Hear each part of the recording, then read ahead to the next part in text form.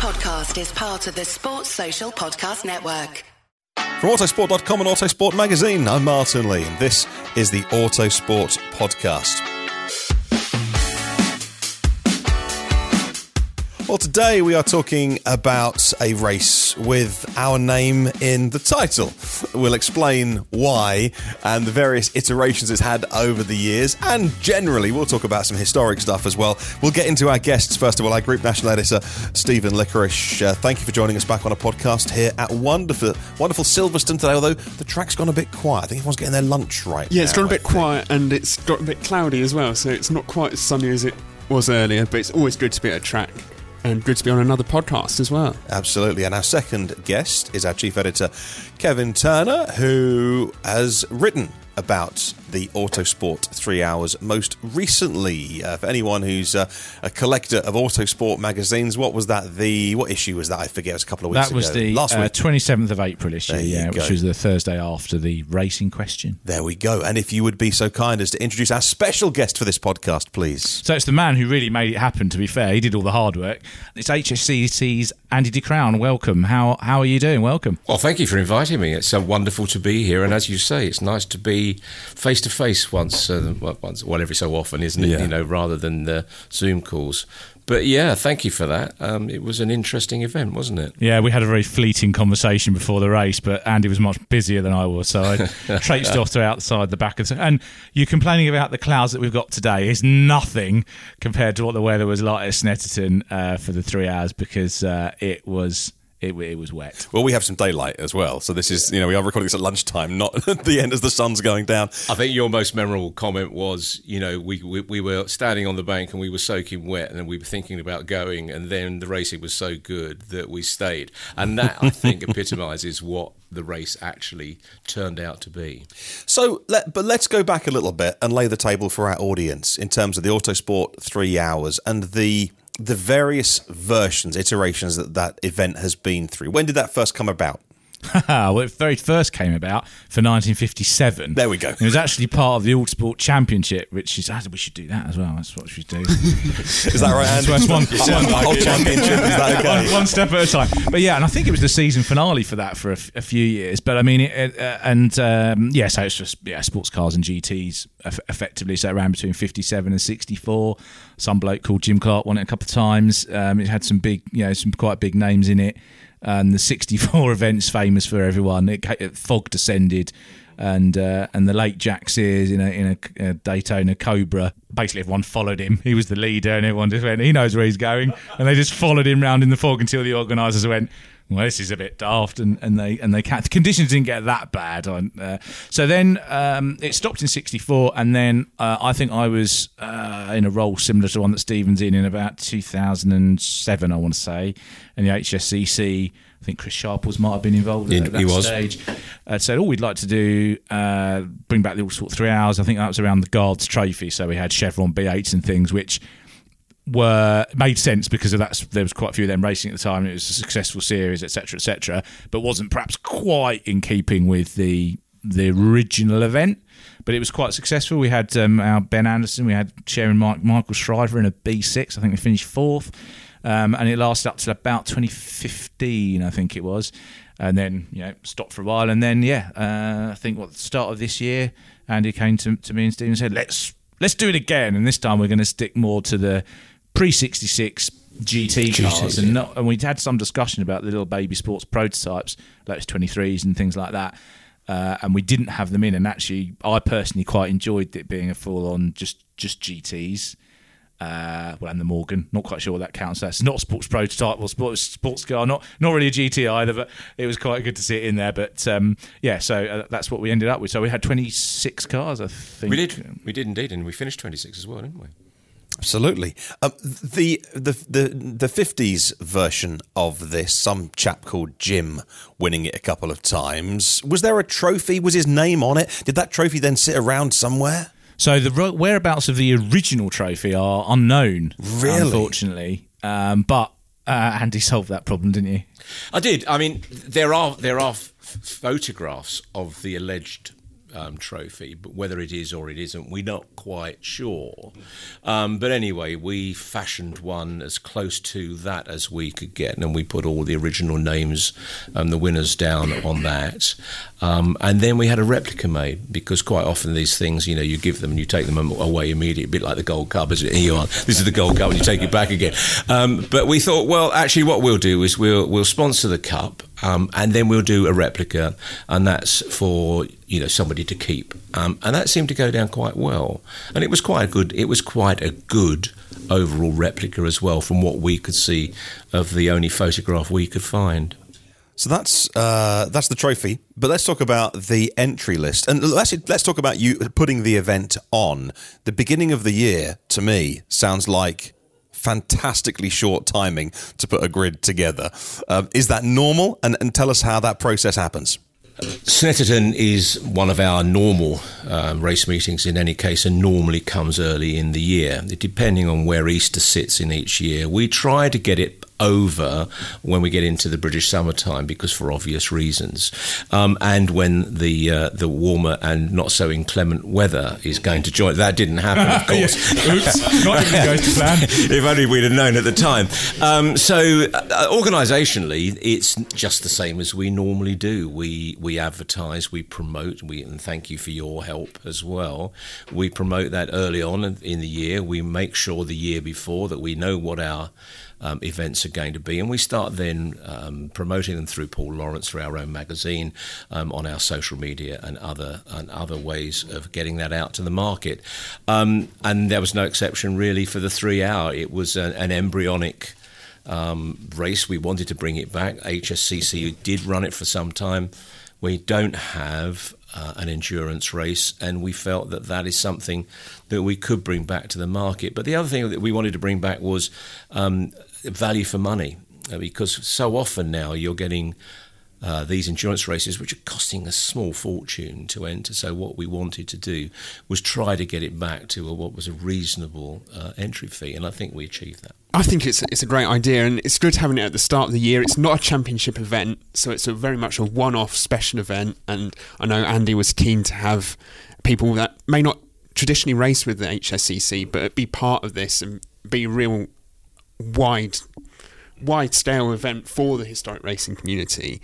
And it's just essentially a bit of fun, isn't it? It's a great trophy to compete for. You look at the previous names that have won it, as we mentioned earlier, with the likes of Jim Clark, Jack Sears, and it's a really interesting way to start the year on such a fun note, and continuing that history and writing some more chapters in the story of the Autosport 3 Hours. And Andy mentioned the fact that he wanted an endurance race back as part of the HSCC's portfolio, and we've seen throughout UK motorsport just how popular endurance racing is now, right down from the very budget levels up to the top, just in terms of that ability to share a car with a friend or with someone you know, and it's just proven really, really popular. So it makes a lot of sense to add an endurance race to the HSCC's portfolio, and what better thing to do than to revive one with so much history as the Autosport 3 Hours. And so, Kev, let's talk a little bit about the cars that we saw racing. So, when Andy wanted to bring this back, what did you think you might see racing, and were you pleasantly surprised with all 26 runners? So, I mean, I think the 26 runners that were there were fantastic. Yeah, no complaints there. I think I spoke to Andy on the phone a day or two afterwards. I had in my mind when we first talked about it, the front, I don't know, 3 rows, say, would be Cobras and E-types, probably bigger GT stuff. So a little bit like the Cobras. In fact, actually, there's a great shot of the 1964 start. I think it might even have got on Autosport's cover, actually. And it's a mix of the sports prototypes, little sports cars and the big GT. So I think I'd expected more GTs. And I was a bit concerned after qualifying because we got one big GT, which is the TVR, which was on pole by 2.5 seconds. You think, oh, God. But then it rained, and then the Elans came into it, and so there was a phalanx of Lotus Elans, which is fantastic. I mean, they'll outhandle anything basically, and we also had a bit of a sort of a young pro star, if you like, in Ollie Webb in a Porsche 911, which would never normally be up with Elands and TVRs. And, I think if getting into the top 10, you've done a good job. And he came through after like the second flying lap in the wet in fourth. I mean, hello. And they then had fantastic strategy. So whenever basically you had to have 2 mandatory stops, driver change, fuel, etc. Although I think there was at least one soloist, wasn't there? But Horatio Fitzsimmons, incredible drive, really, considering 3 hours in that weather. Great drive. He was struggling a little bit towards the end when he was trying to chase Nigel Green, so he had a couple of offs. But after 3 hours of solo driving those conditions, I think that's fair enough. I think his disappointment was palpable, wasn't it, when we saw him? But he was, really, he was so tired at the end of that. He says not, but I've spoken to him since. But good drive, great drive. Yeah. So we had Ollie Webb making a nuisance of himself in the 2-litre 911. A TVR, and really not the ideal car to be in having those conditions, but obviously you're going to struggle to overtake one with the power and spray that it's chucking out. So it made for an interesting start, and just at the right time there's a safety car, and Ollie dived in and handed over to the owner, and then they were able to do the same thing later. And essentially the other front running teams, I'm never quite sure, Andy, was it because they didn't have the fuel range, or they just didn't think fit quickly enough on their feet to come in at the same time as the Porsche? I think it took people by surprise. Yeah. I think that's what it was. They certainly had the fuel, and the range didn't seem to be as much of a problem as I perceived, to be honest with you. But the Porsche guys both times absolutely nailed it. And it bought them, I think each time it basically bought them a lap. And the owner, whose name escapes me at the moment, Guy Zisa. Yeah. And actually obviously he wasn't as quick as Ollie. Ollie's a professional sports car driver. But he kept the car on the island, sounded nice too, and pitted the right times. And so you've got this going into the last 50 odd minutes. You've got Ollie back in the 911 in the lead, being caught gradually by the soloist Elan, and then Nigel Greensill getting in the quickest of the Elans, or at least it was when he was driving it, charging from a long way further back, and you're sort of doing and this is why people weren't going home. So I was part of a small Autosport party, one of whom, no longer of this parish, wanted to leave early and didn't leave early. How dare they? How dare they? Came and joined us on the bank for the last half an hour, having hidden in his car for some time, keeping dry. And it was kind of building quite nicely, and then there was a late safety car, which I think probably just gave, Greensill was never going to be held back then, and he came through and won. So it was in the Land 1-2, and then the Webb was third in the 911, and I think the TVR had a slow late pit stop. Just wasn't quite in the pits at the right times, quite quick enough. Didn't have a Nigel Green. Stalled in the pits, didn't he? Stalled in the pits, yeah. Ollie Rubin's obviously a quick driver, put it on pole, but so they not. So we didn't get the one big banger on the podium. No. So they get a couple of Elans, a 911, a TVR, and the Morgan, which also was very well driven and pitted at all the right moments. That's quite a nice eclectic mix of cars at the front. So it made for a really good finish. So I think at the end the top 3 cars were covered by 40 odd seconds. Yes, it was very close. Hours, so it was very close. Yeah, it was a really it was good. It was a good spectacle, I would say. And I think, sorry, Steve. I think when at the end of the race, when we stopped them in pit lane to basically for the drivers to come out and go to the podium, and of course Jax's daughter gave the cup away, which was even better. And that was kind of a surprise for us. We hoped it was going to happen, but it did happen. It all came together. But when we got them out of the car in the pit lane, and the atmosphere, the euphoria of the drivers. I mean, it was wet, wasn't it? I mean, it was chugging it down. It suddenly lifted for a second while we were doing the prizes, which was great. But the euphoria amongst the drivers, the handshaking, the all of that camaraderie that was going on. There were no judicials. There were no incidents to speak of that we had to look at. It was just plain good fun motor racing with a great outcome, and people saying to us, "Please do it again. Please do it again." It was run and competed in the spirit that you'd hope for, wasn't Indeed. it? I think it's probably better than we'd hoped for, if I'm honest with you, yes. And actually, even if you're just out on the bank, so quite apart from the race itself, like who's going to win, just to see someone like Ollie Webb in a 911, obviously you were talking skinny tyres compared to modern race cars, sort of drifting, coming through the Nelson Brundle, the S's as we used to call them before they changed names. He'd be drifting through the left. He'd finish the drift at just the right point to be on the right part, left-hand side of the circuit to turn in for the right hand. And it's just a joy to watch. And Nigel Greensill, he's just a nutter. Like the amount of the speed that he was prepared to take into the corners in the Elan in those conditions was, pretty amazing. And the Marcos actually was good to watch as well. Indeed. Callum Grant in there towards the end. It was pick out the drivers. Yeah, he and his father. Yeah, it was a very, very good race, and they're very competent. But yeah, Callum, he's quick, very quick. You can see all these things. So we would like to do it again, and next time we should try and make it so it doesn't clash with a British touring car meeting, so that Stephen can come along as well. Yes, I was gutted to miss out on it, especially as it was such a close and entertaining race. Your absence was noted. Black mark against my name. But you were mentioning the sort of eclectic machinery at the front and the variety, and that was throughout the grid. So there's a whole range of MGBs that were competing for their own sort of award within the race, and there was even a couple of Gilburn GTs as well in there, and Austin Healey's, and just a real mix of different cars. And I guess moving forward now, you want to sort of grow this from here, Andy, and make sure it's an annual event once more. Well, yes. I mean, if you're up for it, so are we. I think that we've proven that it can work. I mean, there's always the monetary side of it, which we have to kind of mention, don't we? But it worked. It worked on a number of levels. We'd like to do it again. I would like to get the Cobra Daytonas, perhaps, and some other out there. But I think that probably the success of the meeting it's certainly gone around the industry and around the paddocks, and I think next time we'll see if we keep the pricing right and we're not too fastidious in terms of what the regulations need to be. So it's an open race rather than tyre control and all the other things. The pit stops worked very well. We had with the refueling, obviously we were compliant with MSUK regs, but we'd worked all of this out, and it did work very, very well. So the answer, yes, we're going to do it again, hopefully with your permission. But I think we're all on the same page on this one, aren't we? It was a success in many ways, and it should be repeated. Yeah, I would agree with all that. My one question I had for you, really, which just occurred to me during the course of the day,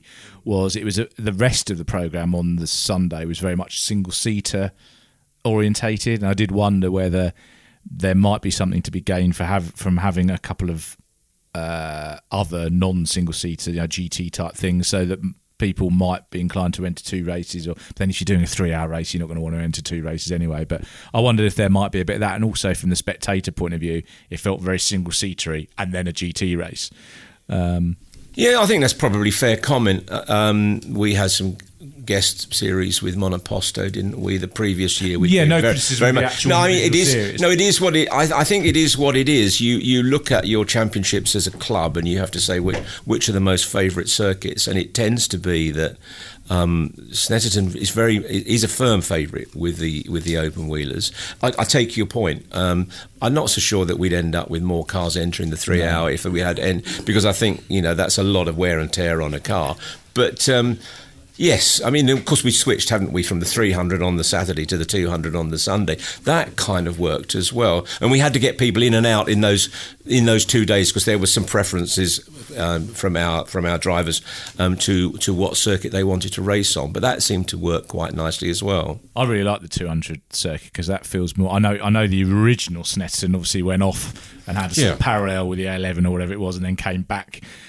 So it's not exactly the same. But I thought the 200 is much closer to what I consider to be the Snetterton, which is the one up to the traditional Snetterton. I say, with the benefit of hindsight, had it been the 300 in that weather, I think it would have been horrific. I think it is a better circuit for me. I like it better. I think so. I was at I think it was the 2015 3 hours. Was it Martin O'Connell possibly? Actually, I think it clashed with Le Mans because I missed Nick Tandy winning Le Mans, which is most irritating. But anyway, I think that was wet, and that was on the 300, and that it didn't work as well as it did the other weekend. It doesn't gel. And on the earlier open wheel races, of course. We did have some issues, did we not? In terms of the visibility was one of the main issues, which we had to abandon one of the races there because of that. But of course, with the GTs, kept the rain down. It wasn't that plume of water that was left hanging in the air. So.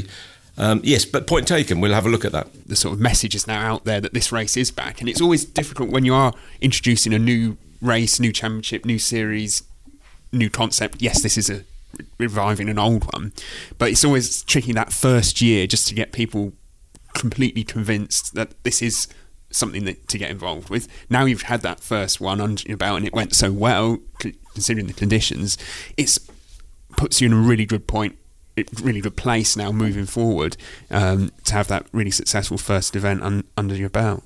Yeah, I think 26 entries was fantastic, don't get me wrong, but of course we could have run another 10 cars.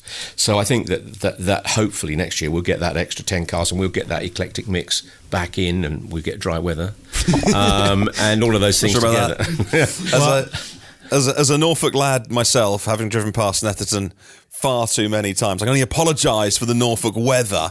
I just say I do think it made the race this time. It'll do what the weather will do what the weather does in East Anglia, but and it will be great and raining, most of the year. But it is a great leveler when you've got that different type of machinery on the grid, isn't it? It did make a difference, and I think just to back up what Stephen's saying, it's proof of concept, isn't it? And now people have seen that it's there, and we've got more time to think about it now, and what how we can help you and get together. And if you've got a pre-66 GT car in there, enter the race. If you need a guest, if you need a co-driver, Autosport will help you find one. Yes. We know quite a few racing drivers. We'll stick a pro, or we've even got our resident driver. If it's something low, we talked about getting Stefan Macklin in MGB. I think probably a TVR or a Cobra he probably would not be so keen on. But we've got quite a few sort of friendly pros that we could, and then we do features. Well, we had Martin car Stretton, didn't we? Martin came along. That was well appreciated as well. I think the clashes, because we were up against the members meet, weren't we, as well? And the cars coming out the weekend before, and that all has a bearing. Yeah, it's a week after Good and a week before Donington. Yeah, that's right. That's right. So it's always tricky, isn't it? As we're in that position where there are so many events, it's almost impossible not to clash or not to immediately follow something somewhere. Sticking that pin on the donkey or the tail of the donkey, you're never quite sure when you do it, because you're doing this a year in advance mostly. We're negotiating for next year already, and we've already got dates in the diary, and that's very difficult when then suddenly people delay in coming forward with their dates. So you're always... And then they move the British Grand Prix, and then that moves Goodwood, and then the drawing cars have to move, and then suddenly there's a knock-on effect throughout club racing, and everyone has to run around finding new slots. Yeah. Well, just a little word, actually, if you would, on the kind of people that enter these events for our listeners, for those curious about what you do and the wider role with historics. Kev, you mentioned Guy Zisser with the 911, a handy driver, owner driver, but bringing in somebody who can help the car go a bit quicker. What are the kind of entries that you get? Who are the kind of people that run these cars, and the kind of the community that comes together to keep these cars on the track and doing what you do? It's all sorts. You can't really pin it down into any one particular type of person. You've got at one end, you've got the fabulously rich. Let's be honest, who've got the teams, the wherewithal, the coaches, the drivers that go with it, and then you've got the grassroots racer at the other end, competing on maybe a shoestring, in terms of both the car and the money that's available, and yet they're both competitive. Yes, there's advantages to having lots of money and to throw at a particular car in terms of its setup, but not always is that a winning car. It very much depends. So the quick answer is we get all sorts, all shapes and sizes, all nationalities, men, women, it doesn't matter. It's all equal as far as the day. When you get out on circuit, I think it becomes equal, as long as the regulations are right. And most particularly, I think, as long as the driving standards are controlled properly. And that's what brings people to us a lot of the time, is that we control the driving standards. Because I think you will agree that meeting, given the weather conditions, that there weren't driving standards issues, were there? Not that they were visible. I mean, obviously, when everybody was darting around all over the place and trying to find the grip wherever grip was. But we didn't have collisions, we didn't have incidents on circuit per se, not that more than you would expect. So I think that's an important part of the business as well. Yeah. And then how do you manage that community to bring people together regularly enough to ensure that these cars stay on the track? I think that's the difficult one now, isn't it? We were just talking outside of this podcast, and we were saying about looking at the meeting that's going on here and looking about the numbers. And it is now incredibly difficult, really, with whatever's going on in the world and whatever label we put onto it, about why the numbers seem to be coming down. And that certainly last year they did, and early indications, although there were 255 cars at Snetterton, which was a really good opening event, but our Cadwell event this coming weekend is not so well subscribed for obvious reasons. The King didn't actually talk to us before he decided he was going to get his coronation was going to be this weekend. But actually, it is the numbers, and it's keeping the numbers up. And the only way you can do that is by offering a better service, perhaps. And appealing to a wider audience than just your own club members. I think that's the way to go. These are the cars to go and see on track. And Kevin, you and I have talked about this. My wife and I drive electric cars. We have solar panels. I have a home battery. I'm as techie as you like. I can't pass a tree without hugging it. And yet, if you complain about where motorsport is going in terms of electrification of Formula One or whatever, and you complain about, well, the noise isn't very good on Formula E. Well, when was the last historic race or last meeting you went to? And then come back and tell me that you don't enjoy going to see cars racing, because actually that is the direction that perhaps modern motorsport, well, it's definitely the direction modern motorsport will go, as long as big car manufacturers are wanting to reflect what they're selling on the road with what's going on track. But historics is something that I don't think gets enough attention with enough people. Well, I think this is something that motorsport does badly. We tend to argue, fans of individual categories or branches of sport just argue with other fans that their one's better. Oh, sports cars are better than F1, touring cars more, blah, blah. When actually we should be saying to the wider world, all of this is motorsport. This is all brilliant. And there'll be something in it for you. And if you like, different shapes, eclectic grids, lots of noise, and a historic meeting is... And going to a club event, an historic event, it's cheap compared to almost any other pursuit you can do at a weekend now. So it really is. Trust me, my 5-year-old loves Peppa Pig World at the moment. Exactly. Let me tell you, that can get a little bit, yeah. Club racing operates in a way that doesn't rely on spectators. But that doesn't mean that it shouldn't have them, because I think there is some spectating to be had. I would encourage you to go along and have a look. I mean, actually, having just questioned the single-seater element of the Sunday, that included Formula Fords, historic Formula Fords, which Stefan Mackley isn't here at the moment, so I'll do his job for him. The racing was mega. I think it was decided pretty much on the line, 66 thousandths of a second or something decided one of the races.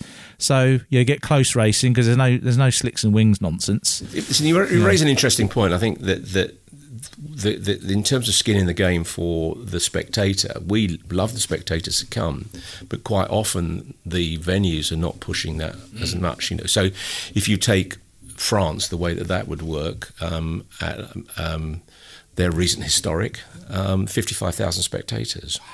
And they get a percentage of the cut. So they actually, in fact, they get all of the cut. They buy the circuit, including the spectators. So they actually promote the whole thing. We don't do that in the UK. We rely upon the circuit to basically fill up the venue with people based on the racing that you get. And I think that's a shame. I think that promoters, race owners, etc. should work together to try and build that back in, because you will see lots of spectators at certain events. Let's take the festival or the classic as we know it. We'll see 100,000 plus spectators for essentially what is an historic event, isn't it? And they love it. But when you get a club event, which can be, the weather is weather dependent, I get that, but you can have some fantastic racing at Silverstone when you use the GP circuit we're here in a few weeks.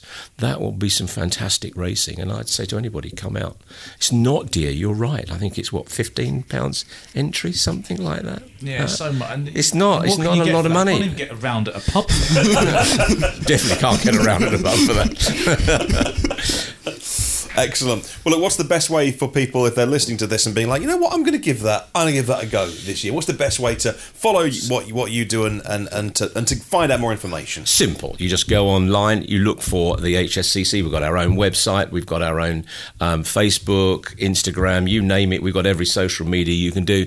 But go online, you can get all of our details. Contact me. I'll speak to anybody about anything at any time, really, because we're passionate about what we do at the HSCC. So that's the way to get to us.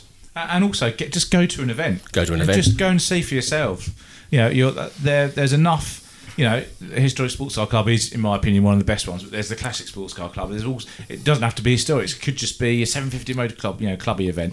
Pick a track near you on a sunny Saturday or Sunday and go along and just watch some racing for not a lot of money and go, actually, I might come to some more of these, or maybe I'll go and buy a car. Yeah, I mean, and that's one thing about this kind of club motor racing is F1 can be so sterilised. It can be, you can't get in the part for, well, you can't get part for it, but you can't get in the paddock, you can't do this. What you can do with the historic meeting, the clubby meetings, you can get into the paddock, you can ask the drivers for their opinion, you can mix it, you can get the poke and touch the things, actually. And that's the great thing about the classic, or now the festival, where you can come in and mix with drivers, teams, cars, you can right up close and personal. A lot different from some of the sterilised stuff we see in Formula One and other. And you'd be surprised at the names that turn up. Yes, sometimes you do see a few. Adrian Reynard is just like, yes, indeed. You see a few faces, you know, walking past you. There's a lot of knowledge and interesting people and cars, and you know, it's worth a look. You know, you might not, you know, the particular one you find might not be the era or type of car you want. So try a different one. You know, I always throw this at Stephen, and he's probably got bored of me mentioning it was 240 odd championships on series in the country now. Like, there's got to be, if you like things cars, there's bound to be something. There's so much you can go and just go and be part of that community. I think it might have even been here. I was just chatting to some of the old Lotus mechanics that have been doing it for the past 1,000 years, and these are fascinating old boys to talk to. Not necessarily all the old boys, but they'll happily, you can start having a conversation with anyone, and it's amazing what you learn and just pick up, and they've done everything. There's nothing they haven't done. It's funny though, isn't it? It's about the nostalgia. If you walk around Silverstone, look at the pictures of the drivers, they're all historic drivers now, aren't they? You know, they're not, yes, you've got Lewis, but the rest of them, they're on the walls, they're all historic drivers.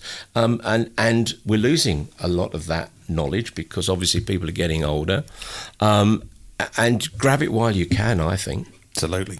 Well, there you go. If you want to find out more, you know how to do that now. Thank you very much for listening to this edition of the Autosport podcast. If you'd like to read what we wrote about the Autosport 3 Hours, you can do that from previous issues of the magazine. If you are a subscriber and you, like me, have a little collection of magazines that you flick through, then it'll be in your pile. And if you do the digital thing, then, of course, you can find all your back issues as your PDFs online at autosport.com. And if you go to the website autosport.com, you can find out all the details about how to subscribe to Autosport Plus. That's our subscriber area where we have all of our best long reads and analysis. And you can even sign up for your first month free for the first 30 days to see what that is all about. Thanks for listening, and we'll see you on the next one.